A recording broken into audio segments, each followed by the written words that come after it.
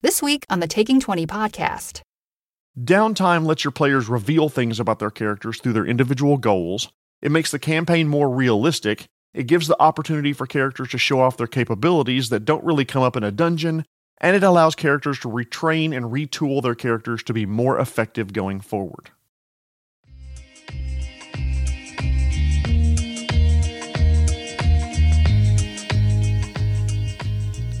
Ladies and gentlemen, welcome to episode 115 of the Taking 20 podcast. This week all about handling character downtime. This week's sponsor, Origami. I've noticed origami streaming shows don't really get a huge audience. They're all pay-per-view. I'll be having another mailbag episode for episode 120. If you have a question that you'd like to ask, but you think it may not be enough for a full episode, send it to me at feedback@taking20podcast.com. Don't be shy. The episode that week will be as long or as short as it needs to be to answer all the questions that I get. Also, if you don't think I can bullshit a full episode out of a half-baked idea, well, you haven't been paying attention.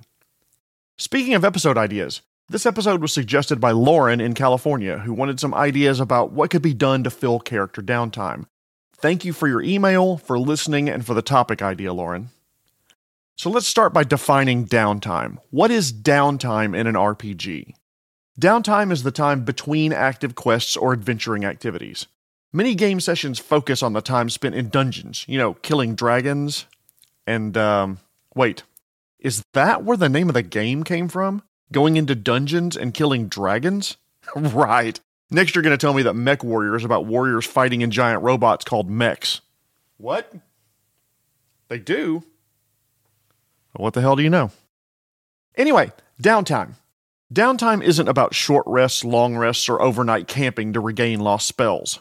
Downtime is long-term, extended periods of time where your characters aren't off gallivanting in the forest, spelunking in caves, slaying monsters, solving quests, recovering artifacts, discovering lost civilizations, or doing unspeakable acts to NPCs far and wide.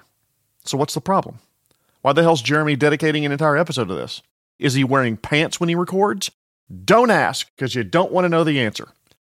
The reason why we're covering downtime, though, is that it can be boring if handled incorrectly. And I think a lot of DMs and GMs ignore the downtime portion of the game rules. You just have a bunch of players staring at each other, wondering when they're going to be making attack rolls again. But when downtime is handled properly, these activities can give your players the opportunity to expand the depth of the character that they play. Characters can interact with each other and with important NPCs. They can build ties between them and your game world. And finally, you can reveal lore about your campaign that might otherwise go undiscovered. Let me preface this entire episode with the statement that what you can do during downtime varies widely depending on your game system. Also, if you and your group want to just hand-wave downtime, skip ahead to the next adventure, go with the gods, my friends. No judgment coming here. So why would I advocate including sessions with character downtime? Well, first off, downtime gives your campaign room to breathe. Most campaigns go from adventure to adventure, set piece to set piece, dungeon to dungeon, story reveal to cutscene, with very little in between. The campaign is go, go, go, action, action, action, delve, delve, delve. Suddenly it ends and the characters can feel flat, one or two dimensional. Real life isn't like that. We don't just go all the time. I've tried go, go, go for a few days, and my body eventually says, you're stopping now whether you want to or not. And I slept for the better part of 2 days. Downtime allows your characters to pursue individual goals. Most of the time, all the characters are focused on whatever goals the whole party wants to pursue. They put aside individual quests and character motivations to work to meet party goals, complete the adventures in front of them, and they absolutely should. It means they're working well as part of a team. But downtime allows your characters to split apart, explore their own characters' wants and needs. Downtime lets the player reveal more about their character in part of a session focusing on what they're doing, while the rest of the party is off doing their own things. They're tracking down a lost loved one, searching for that one rival that they're trying to humiliate. They're researching more about the mysterious amulet that they're wearing. They're trying to find a safe place for their family to live until the big bad is taken care of. Maybe they're starting a business. Whatever it is, it lets them do it without worrying that they're pulling other characters away from what's best from the whole party and what's best for each of them individually. Another reason why I like downtime sessions is that it allows for truly open gameplay. A lot of GMs look at a true sandbox adventure and they really shy away from it. They think it's scary that the PCs could do, well, anything. They think they need to prep everything, know everything, be ready for anything the players could do. They think they need notebooks full of notes in case they go in the Museum of Unnatural History, talk to Caramella the Noble, or have stats for Dracus the Red Dragonborn Blacksmith in case they pick a fight. Spoiler alert, by the way, you don't need all that shit. See episode 26, The Basics of Improv, for skills that you can hone that allows you to make a lot of this stuff up on the fly. Running true sandbox adventures can be tough, but sandbox downtime removes a lot of the potential variables. For example, on downtime sandboxes, you probably won't be running round over round combat, so you don't need to have stat blocks for everything prepared. Downtime sandboxes are much easier to run, and if you're scared about DMing in a true open sandbox, use the downtime to get a feel for it before you jump in with both feet, maybe in a true sandbox adventure. Another reason why I like downtime is that it allows players to retool for the adventure ahead. Many times players will make a choice for their characters as they level that just sounds so cool. I'm going to use this all the time! And then when they play the character, maybe the choice was just wrong. They don't enjoy playing it. It's not what they expected. The mechanics make it difficult. It's just not fun. I've done it. Most veteran players have. I had always wanted to play an investigator with a one-level dip into Swashbuckler to make the character more combat capable. It looked amazing on paper. Multiple fellow players said how much they loved playing that exact character. So, I made a Ratfolk, took the one-level dip, and... Being small had its disadvantages, and the party wound up already having a rogue and a good frontline fighter by that time, so my character wasn't really all that useful, or capable, or really even fun. I spoke to the DM, and the next time we had some downtime, my Ysoki investigator led a group of rescued prisoners back to town, and one of the prisoners happened to be a cleric of Erastil, which the party desperately needed. I'm having way more fun with that character than the investigator. In summary, downtime lets your players reveal things about their characters through their individual goals, it makes the campaign more realistic, it gives the opportunity for characters to show off their capabilities that don't really come up in a dungeon, and it allows characters to retrain and retool their characters to be more effective going forward. So what does downtime really look like in practice?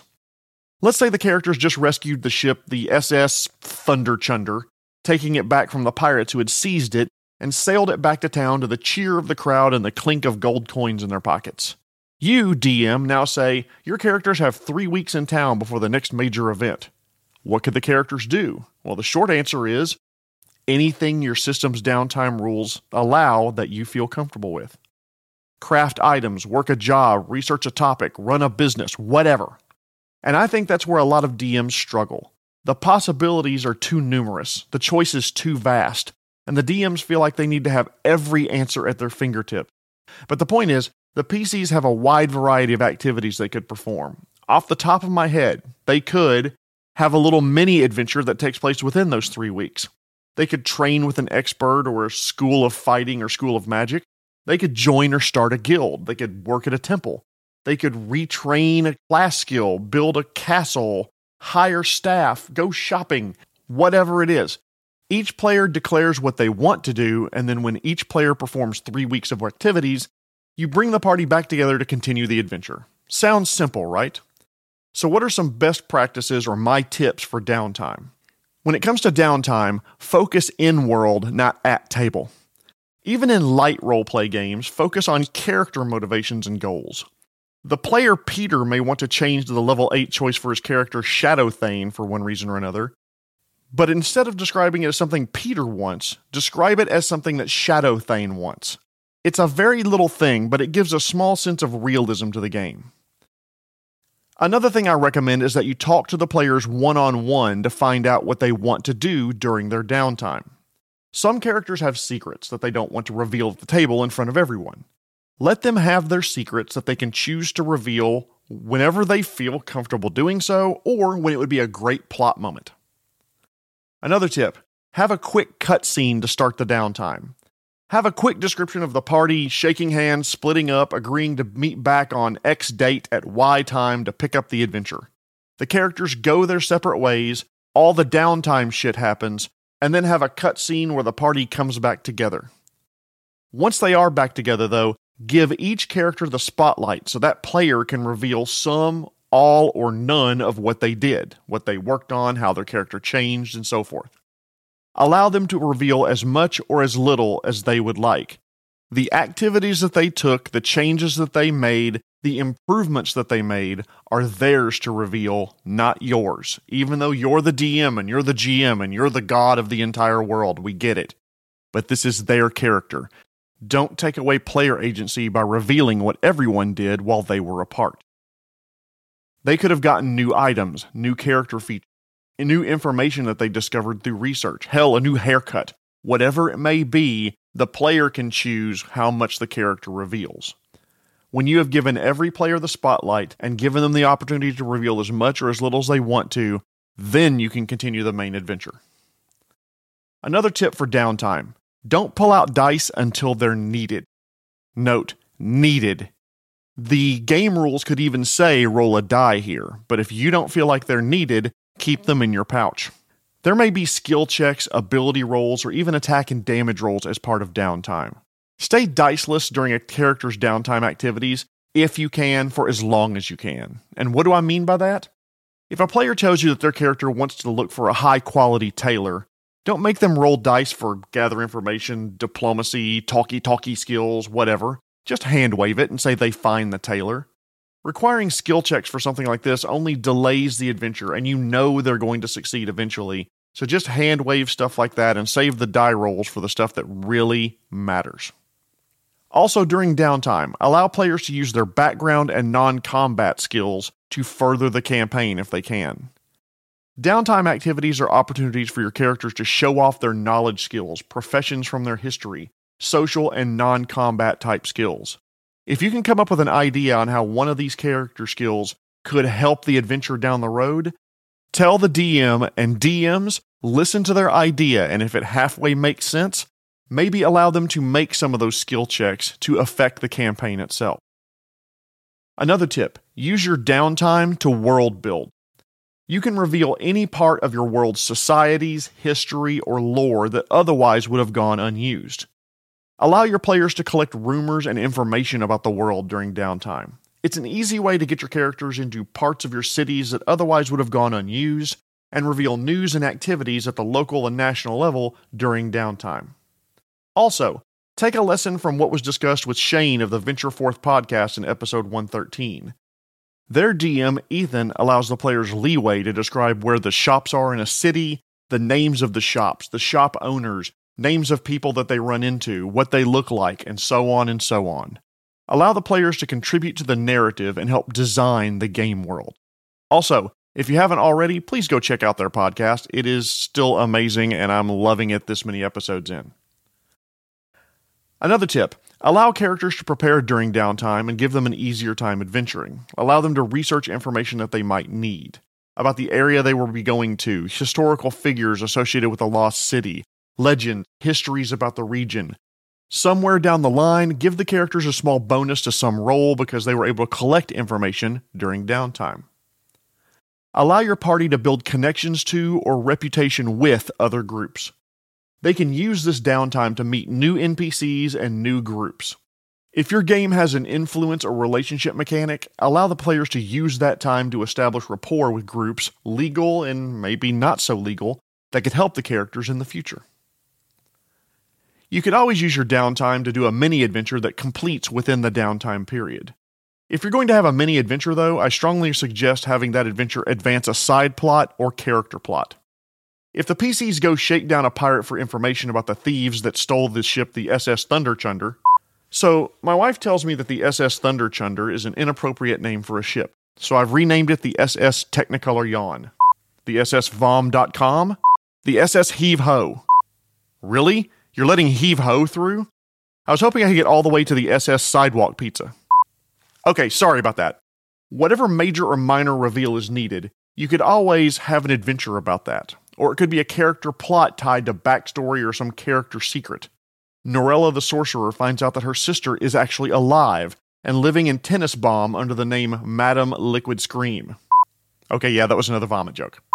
I've had good success with nearly any adventuring activity that is tangentially related either to the story or the characters. Here's why I say this. If you have an adventure, a little mini adventure that's during the downtime period and it's completely unrelated and doesn't benefit the characters in some way, why?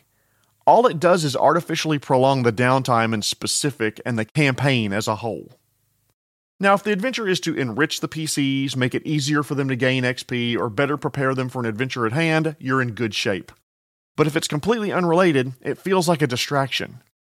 Sure, the pirate ship was stolen, but the Fey Queen wants more of these special mushrooms that when you eat them, you see colors that don't really exist in the world.